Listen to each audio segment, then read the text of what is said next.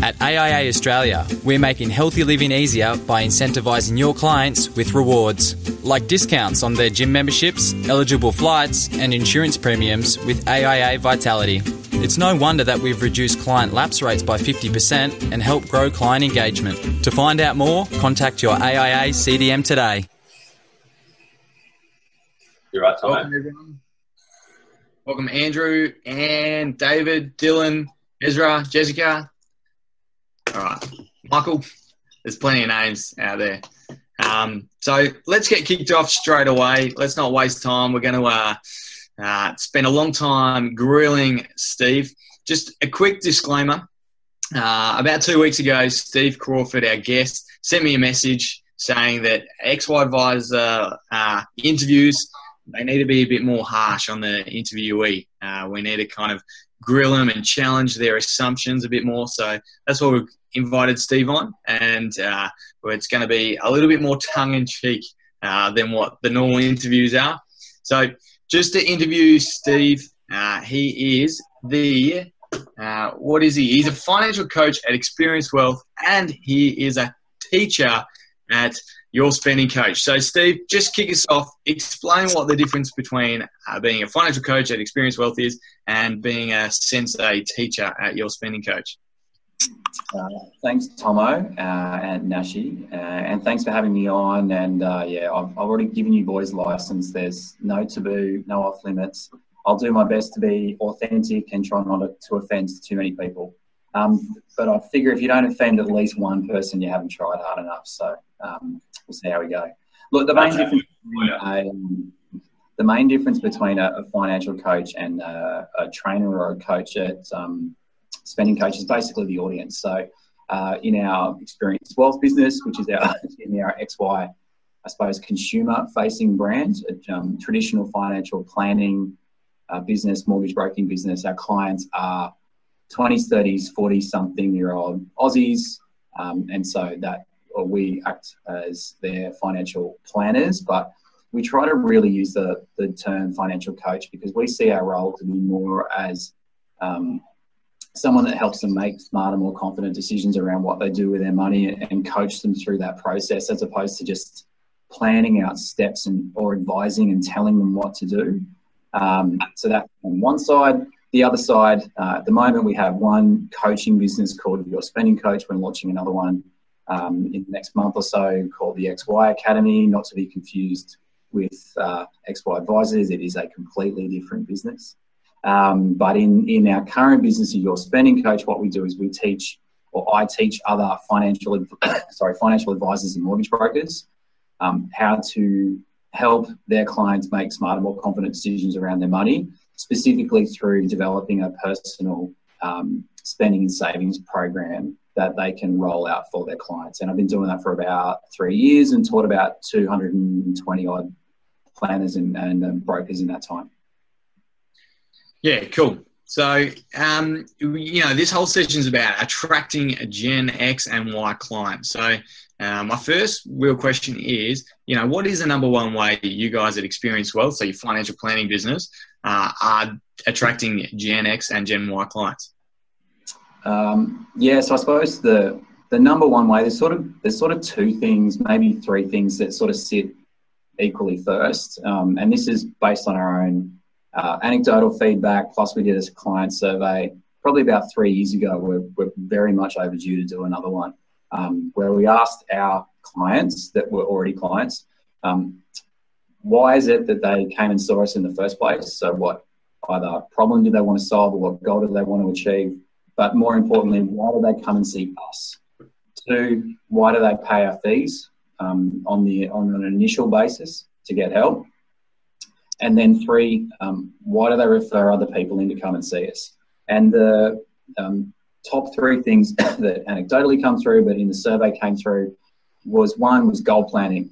So helping them sort out their list of crap that they want to do, goals that they want to achieve, and actually get off their backsides and do something about it. Most of our clients and some of our clients come to us with decent savings already. Some of them come to us and they've got really good income and they just want to find a reason to save more of that income and not spend all of it. But the thing that everybody seems to have in common is they don't have a process for making decisions around which goals to go for, which ones to park.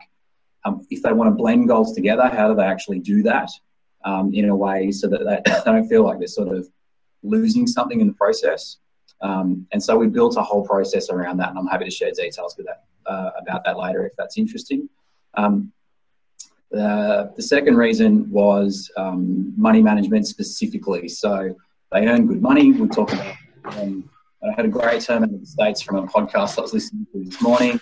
I've forgotten the lady's name, but I'll get the details. She wrote a book called Pivot, actually, no, it was a different lady. Anyway, lady. Yeah, what does it? Get another book. She talks about she has high net growth clients instead of high net worth clients. And I think that's a really good way to describe the types of clients that we have. They earn good money, probably slightly above average compared to the Aussie average, but not a lot. They have growth aspirations, and growth goes beyond asset growth. It's career growth first and foremost. It's personal growth. It's relationship growth. But one of the biggest things that they realise is that and it's a common phrase I get all the time, and we get myself and Chris and Sarah in the business. I earn really good money. I feel like I should be doing better with it.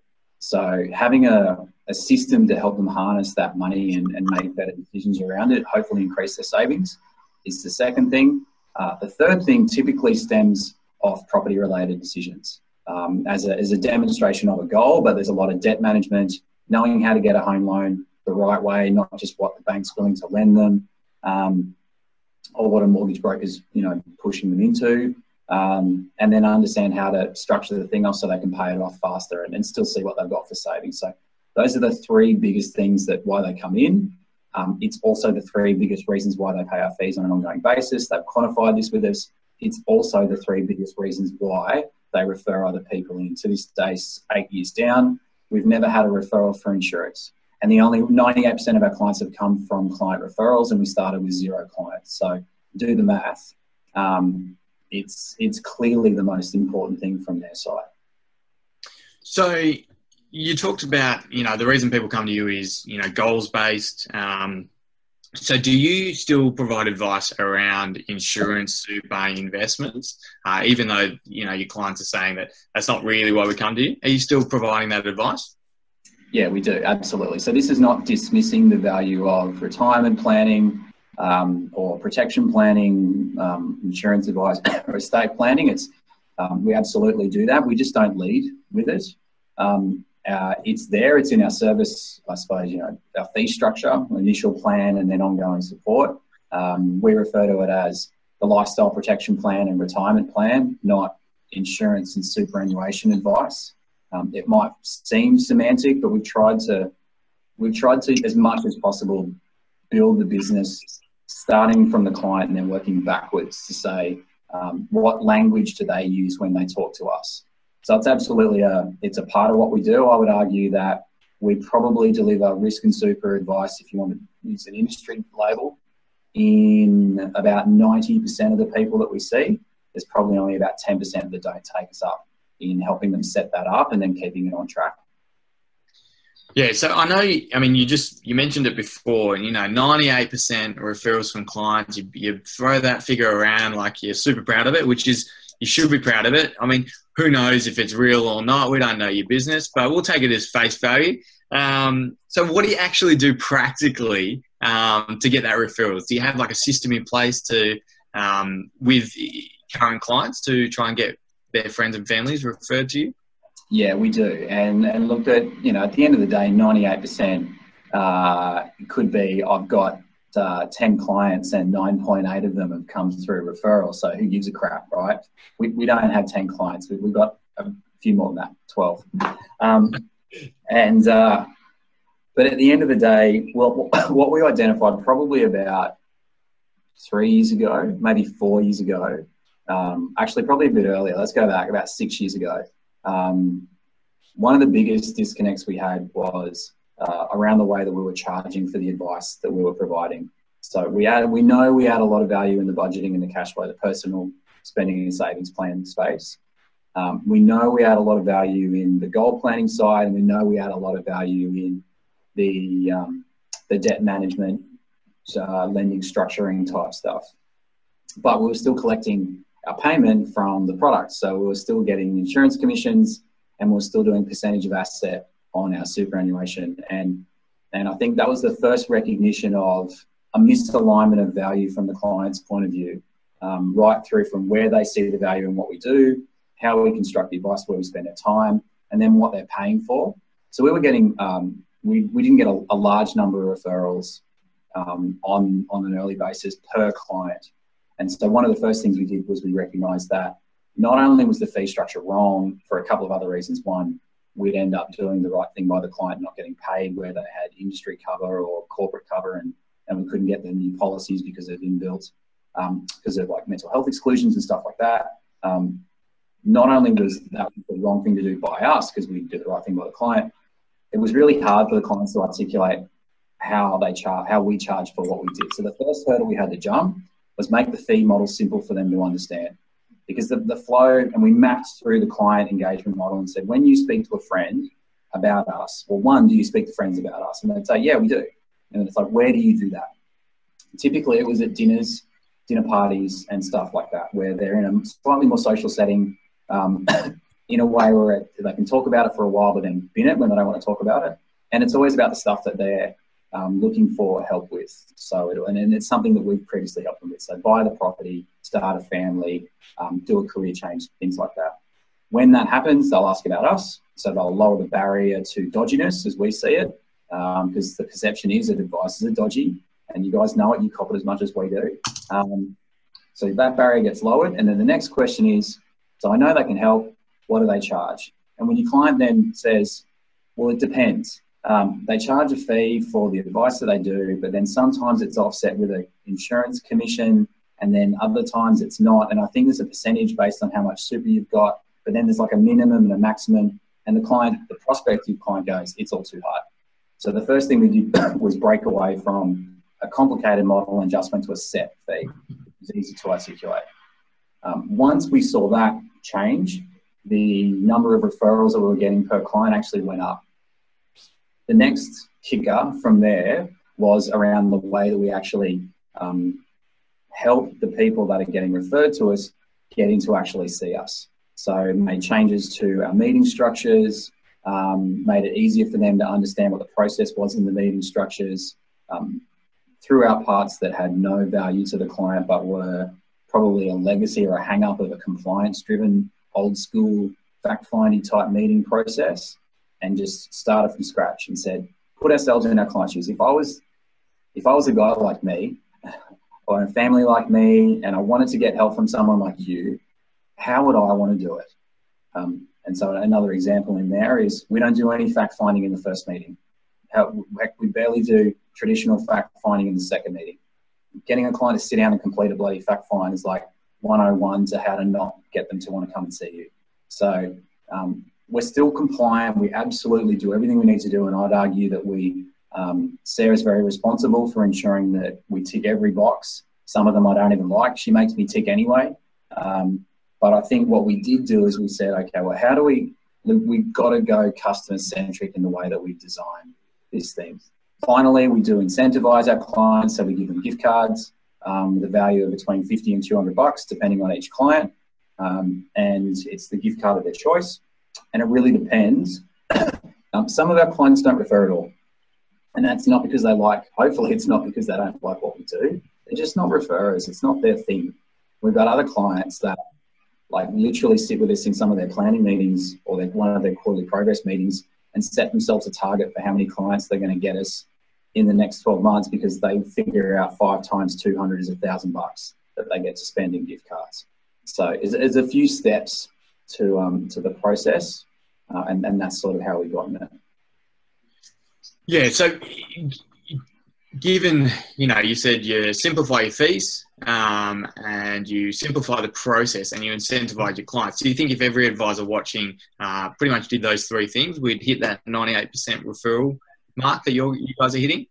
Or is it just because Steve Crawford is such a superstar that we're not going to be able to do that? Clearly it's not this guy, right? So it's not it's not just about me. There's a Crawford factor there. Let's be honest. It's a little bit. It's not a lot. There's a little bit. What it is we've built a model. And look, we lose clients. Like, I'm not sitting here pretending that we're amazing. We've never lost clients. Everyone's beating down our door to get in, and it's like we're not that, right? So we're clearly fallible. I think what we've done for our cohort, for me, for my exes, for Willow and his wives, what we've done is we've recognised that the financial services industry en masse is not built for them. The financial planning industry and the mortgage broking industry, arguably even to a lesser degree, en masse is not built for them. It's built out of a retirement planning model, which has evolved into a pre-retirement planning model, which is then flown down into an XY. And so the reason why they come and see us, maybe not at all because we're better at this than anybody else, but at least we've started from the perspective of we're going to build this thing out from where you sit first and foremost, and then build a financial planning mortgage broking business that way, rather than coming from the other way, which is how most businesses that are trying to get X's and Y's, they're still trying to retrofit retiree / pre-retiree model with all the systems, infrastructure, thinking, mindset into an XY model, slap a Facebook page around it, use some cool tech and think that it's going to change it. It's just fundamentally not. The client comes in when they talk to you, and beyond the first 15 seconds, 15 minutes worth of engagement of amazing tech and all the cool stuff, they'll sit down and go, I want to buy a property and I want to know how much I can afford. If you can't help them, they're gone. Like, they're not going to, you're going to go, I can't help you with that, but I'm amazing at superannuation and insurance. Or investments. I can invest the wazoo out of everything. And they're sitting there going, great, I've got like 10 grand in cash and 25 grand in my super fund. Have at it. But how are you going to help me? So I would argue the reason why we're getting that referral rate, the reason why we're getting that success rate, it's a combination of things, but it's absolutely underpinned with a model that was initially built, continues to evolve, and is always challenged from their perspective, filtered through their eyes. Does it help them get rid of their financial headaches and achieve their goals, and teach them how to do it themselves so that they don't have to be beholden and dependent on somebody else? And then cross our fingers and hope that they see the value in coaching, stick around long enough so that Steve can take some of the reliance off Melissa and be able to afford to contribute to the family budget and keep the kids. I mean, I've got plenty of questions, and I know others do. So remember, if you're watching, just click on that chat button and write your questions. We're going to get to them at the end. So I've got heaps of questions around your fees and compliance. I might just start with a quick yes, no, short answer, which I know is going to be hard for you, Steve. But do you think that if we move away from this old way of doing business where it's built around retiree planning and focus on Gen Y and Gen X, we need to become self-licensed so we're a bit more less hamstring around the old school way of thinking about compliance? Because you can't mute me because it's going to be bad for your viewers, the answer is it's not a straight yes, no. The answer is no. I actually answered this at the IFA Business Strategy Day, where I was on the panel thanks to the good people at IFA and Alex Vikovich, go Vico. And they asked me, look, he put me on the panel for the same reason, to be confrontational. He asked me the same question. Do they need to be independent financial advisors? Now, right off the top, in case ASIC's listening, we are not independent. We have legacy insurance commissions. We get mortgage broking commissions. We are not independent. What we are is the people that own our license is the Crawford family and the Williams family, and there's no bank that's aligning in there. The answer that I put to Alex is the same answer that I'll give you guys. If your licensee is stopping you from providing a financial coaching, financial planning, financial advice, business and model that is helping you and your clients get everything you want, if your licensee is stopping you from doing that, then find another licensee or get your own license to be able to do it. If they're not stopping you from doing that, you don't need to go and get your own license. In a perfect world, we probably would have stayed licensed under somebody else. But because of the way we wanted to run our practice, because of the way that the types of clients that we target, and a general lack of understanding of what an XY advice model looks like across the Australian financial services industry, we sort of had to go on our own and stop expecting our licensees to understand and build it for us. It's arguably, it's not their job. It's their job to help the majority, not the one noisy, annoying little mob out of Port Melbourne who want to change the world. I'm surprised you don't have an affiliate link for the business strategy day course. You gave them a big promo. You put your love out there. I didn't get paid anything by Alex. I got paid in ego points. Yeah, which is more valuable to you than money. You know me well. You know me really well. All right, so we don't have heaps of time left for me to ask questions, but I know heaps of people are really interested in your pricing model, and I know you're pretty open about it. And if not, I'm going to make you open up on this interview. But how do you charge clients? And a short answer this time, not like your last short answer. How do you charge for clients? And what do you say to the people who say, you know what, you can't charge Gen Y or Gen X fees? Okay, so we have a two-part fee model, an initial advice fee and an ongoing coaching fee, right? So no, I don't think that's dissimilar to anybody else here. We have an explicit fee for the lifestyle protection and the retirement planning and estate planning piece, which is, in our opinion, almost exclusively relating to getting good superannuation structuring and superannuation advice. And the fee for that for a single to help them set up their lifestyle protection plan, their superannuation strategy, and facilitate the conversations around the estate plan is $1,495 for a single person and $2,995 one-time only fee for a couple. In almost every scenario, that is charged to a superannuation fund where we believe we can meet best interest duty, and it's in the client's choice. We offer them to be able to pay it out of their back pocket if they want, and in some instances they have, but the majority of the time they'll prefer to obviously pay it out of super for cash flow reasons. Goals-based advice, so the goal planning fee is $1,995 for singles and $2,995 for couples. And so that includes setting up their personal budgeting and cash flow plan, or their spending and savings plan, banking structures, strategies towards each of their goals, what most people would call traditional financial planning, right? But with a lot more reverse engineered goals-based advice. Work out what the goal is and then map the plan back to there to get that. Standalone budgeting cash flow, let's call it, that's where everybody sort of gets the same name. $495 for singles, $995 for couples. And that's a one-time only fee to help them set up their their budget, their banking structure, and their reporting templates and layouts. Ongoing, we have a DIY pack, which just basically allows them to do their own money management on the platforms that we use. But it's basically an admin fee for us to be able to run the structure that we have, but they do all the work. $22 a month. Every time they break something, they have to pay us to fix it, and there's a set fee for that. Every time they want a meeting, they have to pay $220 an hour for the meeting. Then we have 2 coaching packs. And if anybody wants this stuff, you guys can get their deets to me and I'm happy to share it, or I'll put it in the Facey group or whatever. I just wanted Nashy to have a run with his beautiful Pivot Wealth one because it looks so good and it was getting so much love. Before I put mine up there and everybody forgot what his name was, they said that bearded guy from Sydney.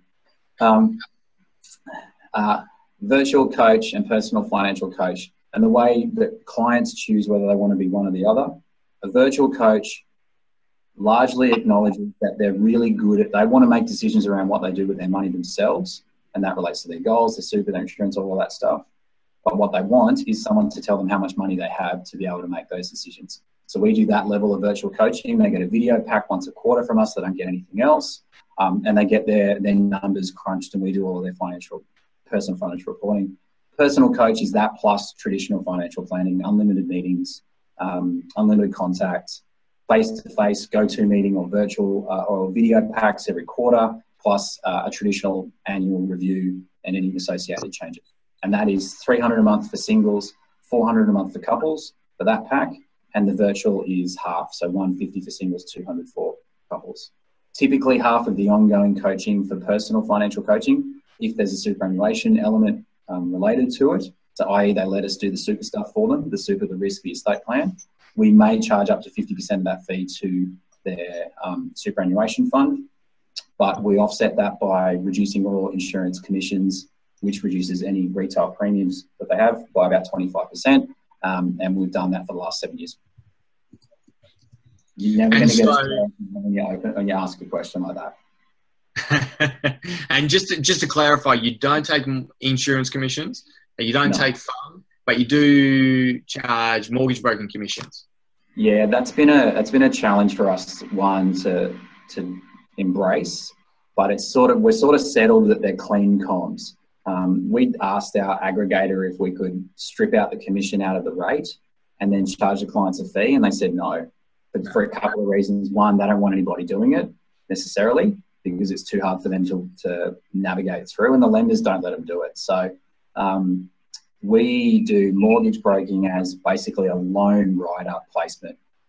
Quite often, because we're charging for that banking and lending structure, it's a conflict for us to manage because obviously we get paid if they rewrite a loan. But I would argue probably in about 30% of the cases, we'll keep the clients in their existing lender and implement our structure that way because one, the client doesn't want to move. Two, they've got a fixed portion to their loan so that it's not practical or for some other reason.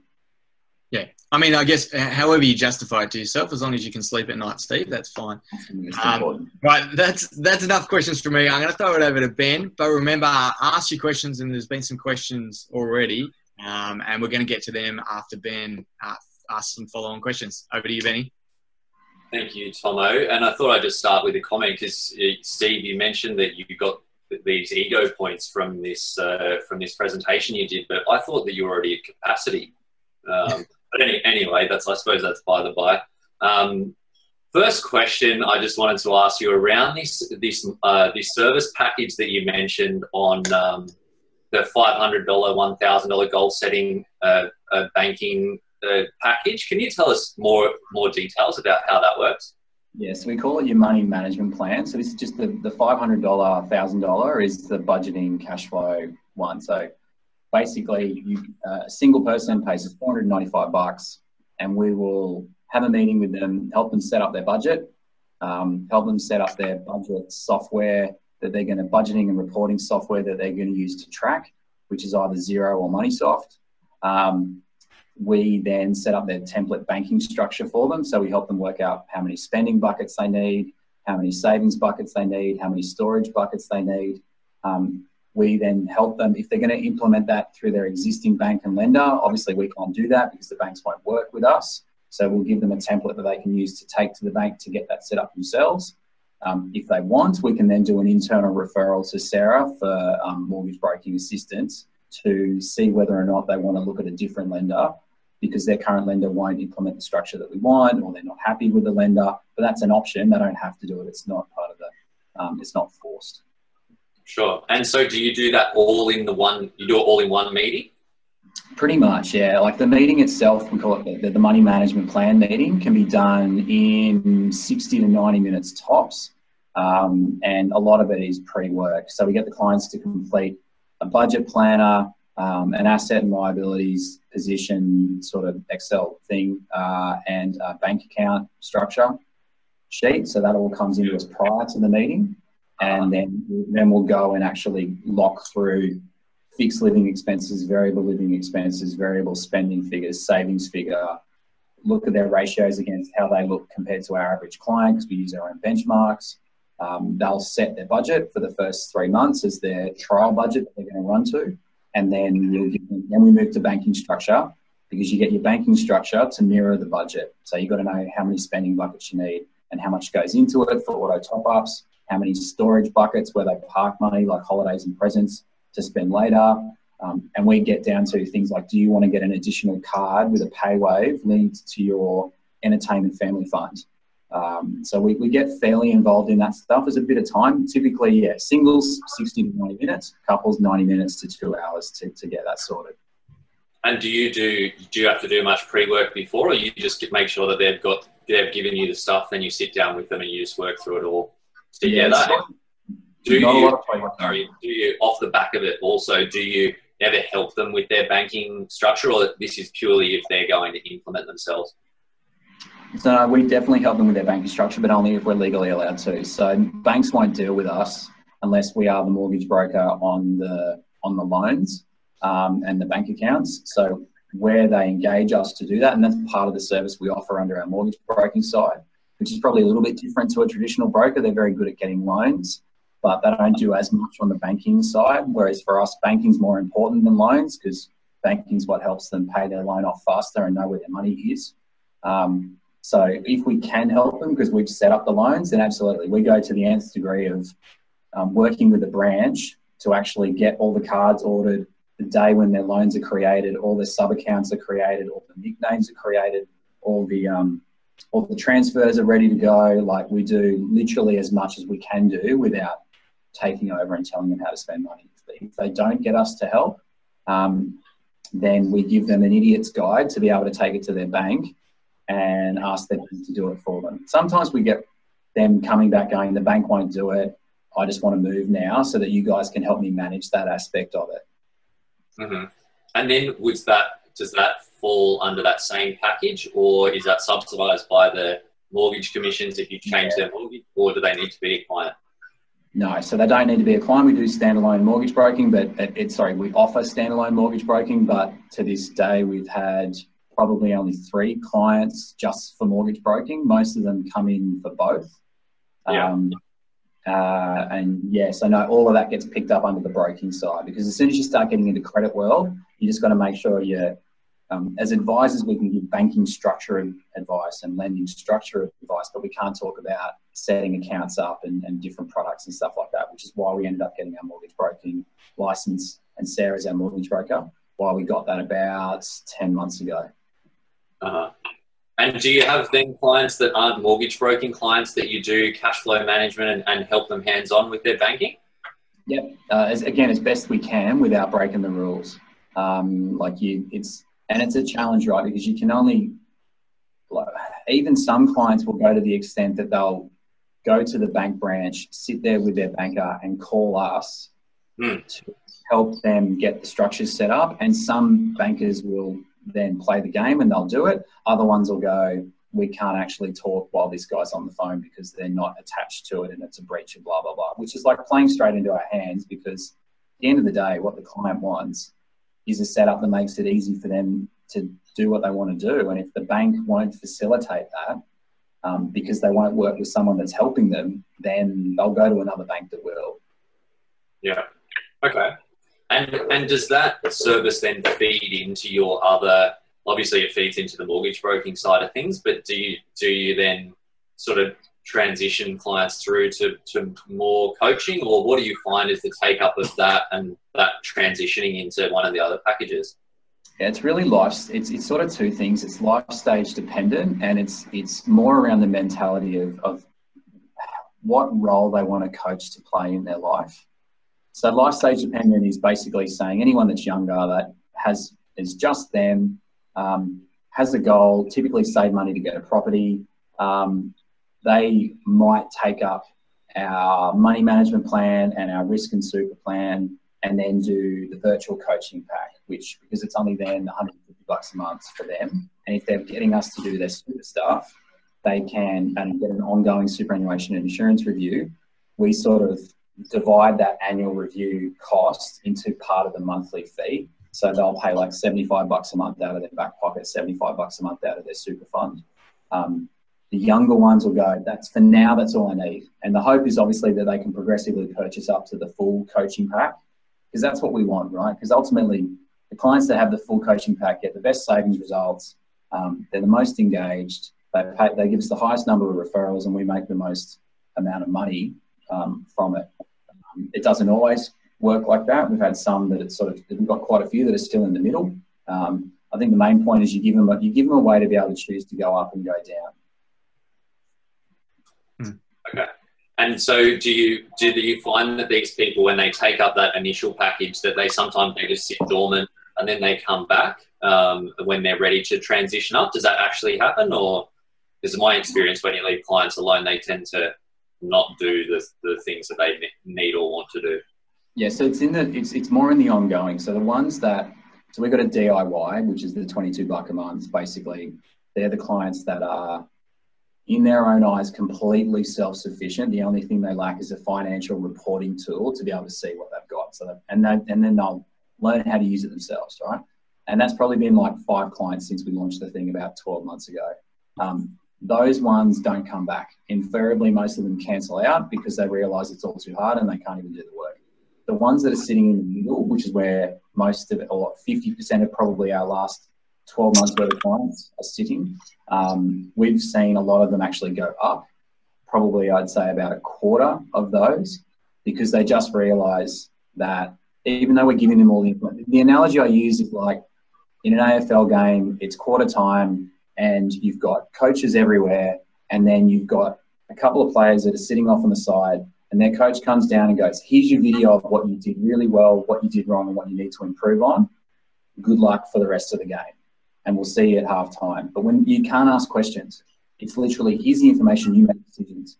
And then there's people sitting over there with the coaching team that are saying, okay, there's your video plus these are the other things that you need to do to get better.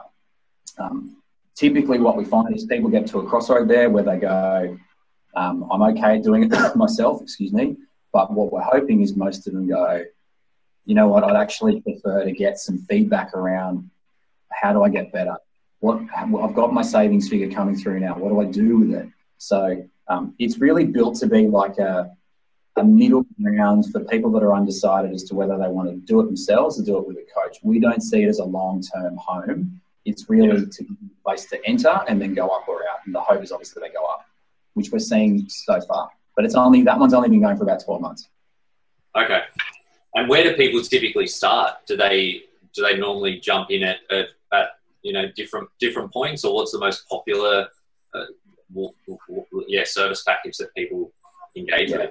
So singles, typically the most popular one is younger singles, no kids, is money management with the risk and super, and then the middle virtual pack. Couples with that have got a lot of crap going on, getting married, buying properties, starting families, will go to the full coach pack, full support pack. And that's the predominant mix of who we've got. We do have some school-age parents who I take on as well, and they tend to sit at the upper end as well. So really it's sort of people that are either getting at the starting out phase, they need a plan to help them manage their money. They get the risk and super because, one, it covers their backside because they understand their income's the single biggest driver of their success, so they want to protect that. And then two, trauma and stuff like that's really important to them. Blatant product flog. We're massive fans of using AIA and Vitality. I am in the AIA office and I am married to somebody at AIA, but it's been for a business that charges fees and doesn't take commission on risk. You've got to question why we're so passionate about this stuff, because clearly for us, we don't make extra money from recommending them. The reason why we're passionate about this is because it enables them to understand and engage in their insurance, where before all they saw was punishment money that they had to pay every month. Now they're actively involved in it. So that's another demonstration of how we've changed things. And couples, typically the whole thing. Yeah. Awesome. No, we also love AIA, and thanks for their support of XY Live, of course, as always.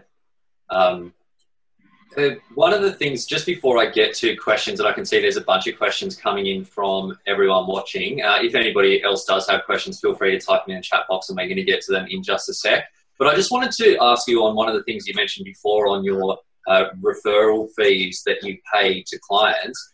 Do you feel like that paying them a fee it's like a complicating factor, I suppose, or that it devalues the service because like they pay you a fee and then you pay them a fee? Like, do you ever have conversations with that around clients, or have it received, well, poorly, etc.? We've never had it received poorly. It's not a deal breaker. I think we get referrals. We would get referrals without it. What it is for us is it's recognition that, and this is part of the reason why our business is heading down the path that it is heading down with developing the coaching side, is we want to have a high touch, high relationship, high involvement, high value with a small number of clients. So we don't want to have 500 plus. And I know that might be contrary to where a lot of businesses are heading these days. We want to sort of work to the basis there, where I have like 50 clients and I'm nearly there. And then Willow has like 100 clients because he'll do the grunt work. And the way that we get those clients is through referrals. So we don't spend money on marketing and advertising, but we want to grow our business. So all we're doing is redirecting our marketing and advertising budget back into the people that are helping us grow the business.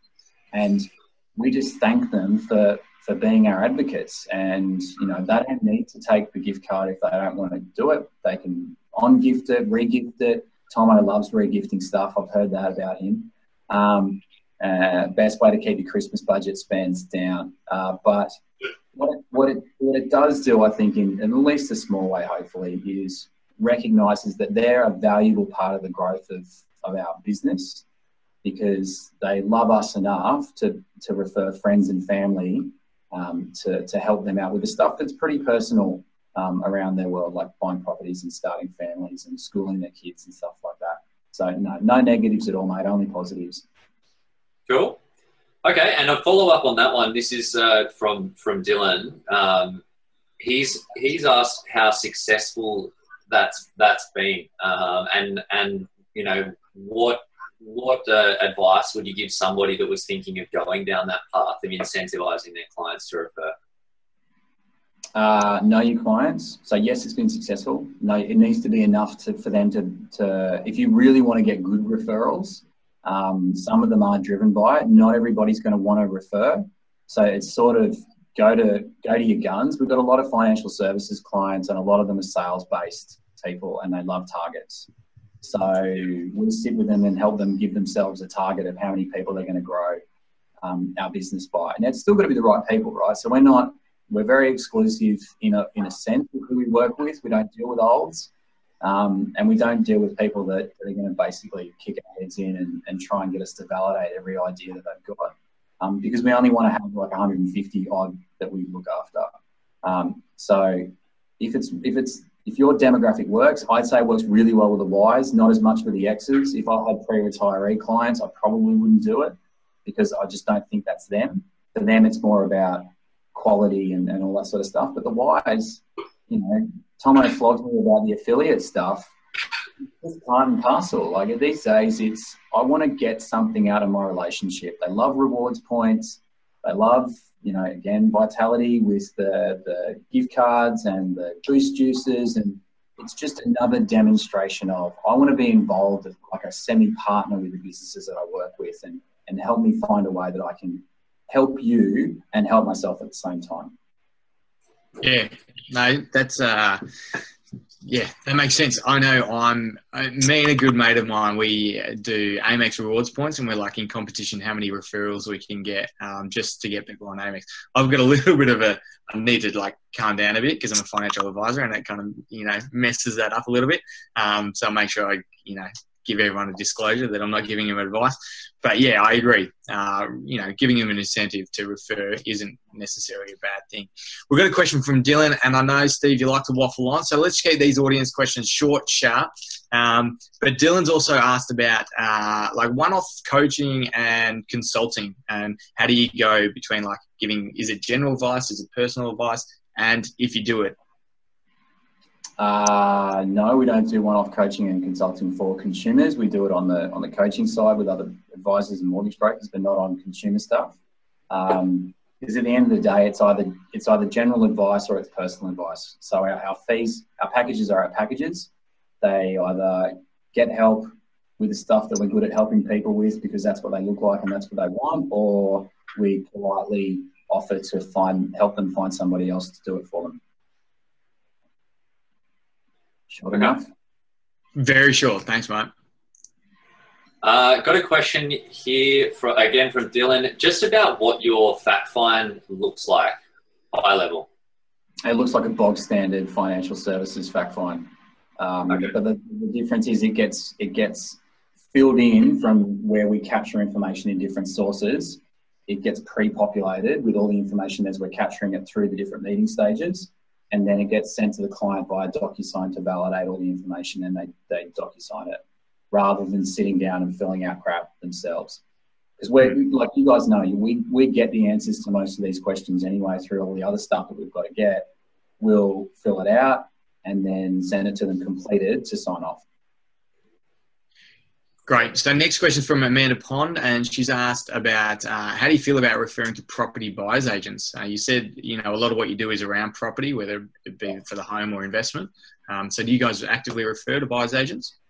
We do. We've got a client who owns a big property advisory, property valuations business. And so we've been working with him on developing out offers over and above like the bookends, right? So a 2.2% model and a bog standard val. Not a lot of value in either way for our clients because they're spending $500,000. I don't want to drop 11 grand on finding a property. So what we've said is, 1, no comms, it's got to be a flat fee.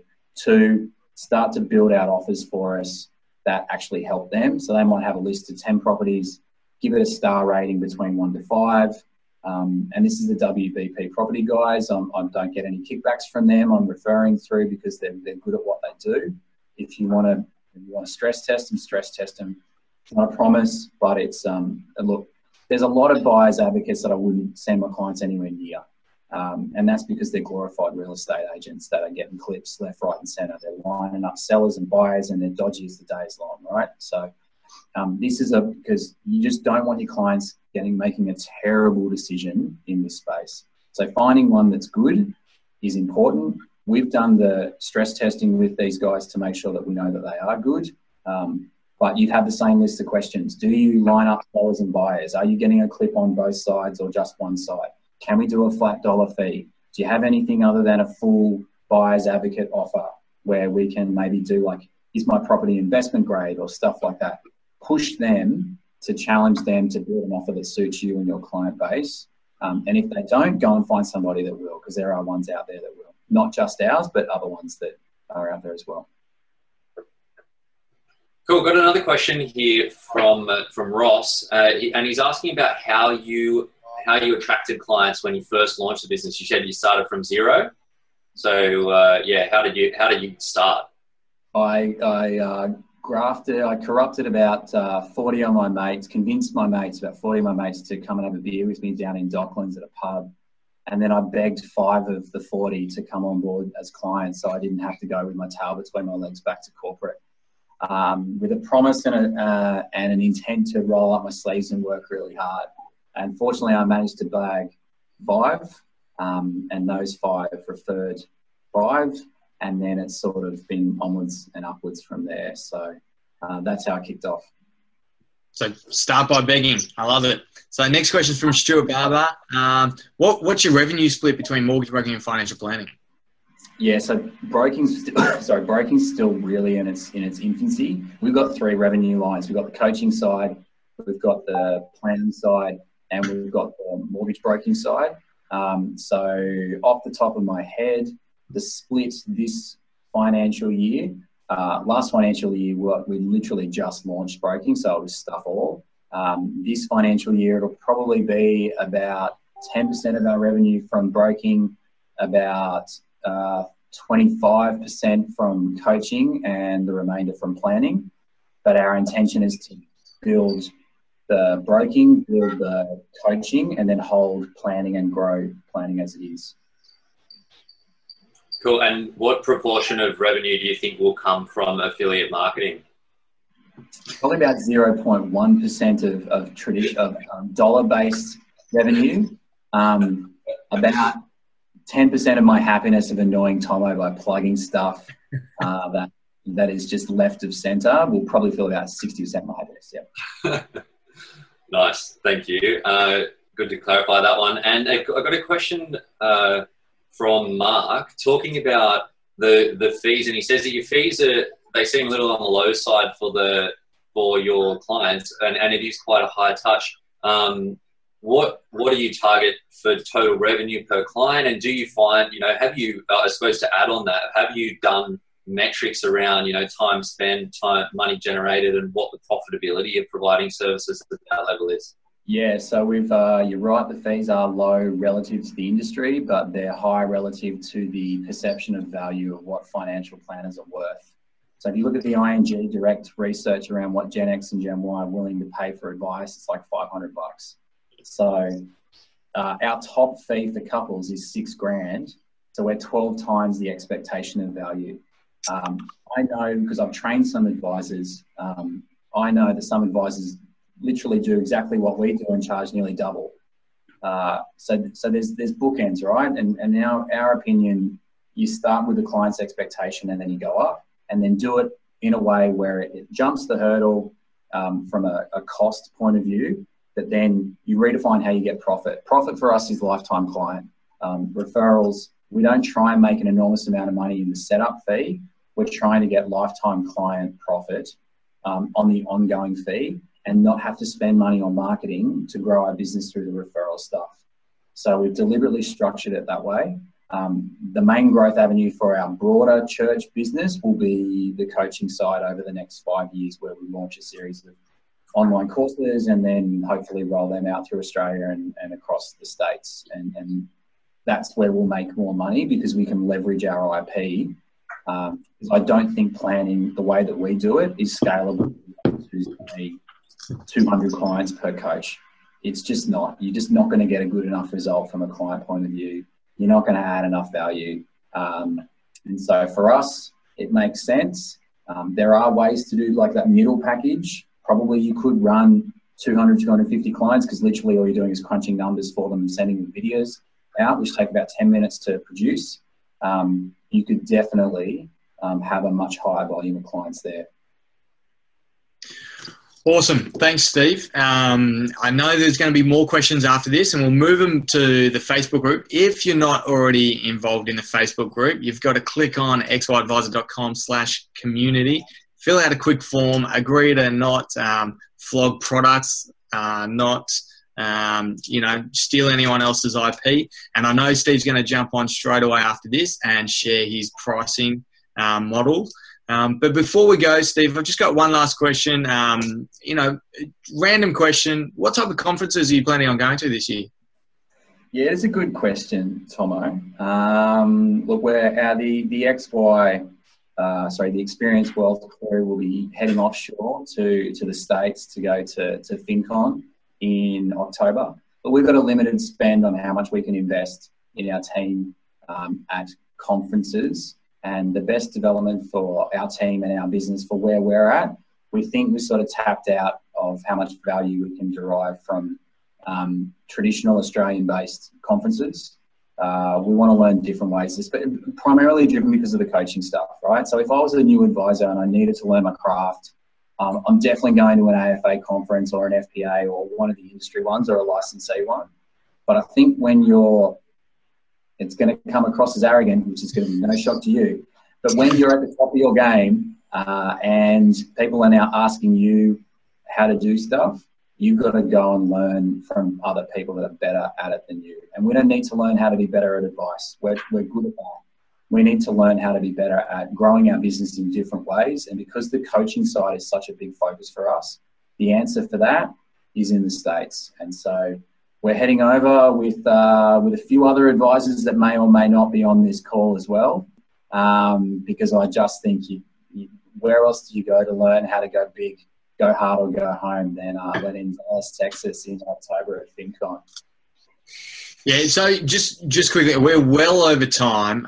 So I apologise to everyone's viewing and thought it was only going to be 45 minutes max, but I try to cut Steve down with his answers. But give us a quick rundown of what XY Academy is and why you stole XY Advisor's name. One, I've got an age complex that I'm going to be out of the Y side of it and you just won't let me hang out with the kids anymore. Two, the reason why we're launching XY Academy is... one, I love coaching other businesses. It's my absolute passion. I love having a financial planning business and mortgage broking business that helps other XY clients. But what gets me out of bed in the morning is business to business coaching at financial advisors and mortgage brokers. We're probably the only one of a few exclusive XY businesses in the country. We're definitely one of a handful that have developed an offer from scratch and that have been successful at getting people to come on board in a non-traditional sense. So what we're launching in XY Academy is basically a step-by-step how-to guide on how to build a XY financial advice offer.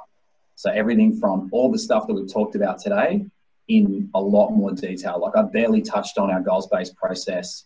I barely touched on any of our action plan processes, how to run a quarterly progress meeting, all of the other stuff that we just sort of take for granted because it's what we do day in, day out. Other planners and mortgage brokers, to a lesser degree, are asking us, how do you do that?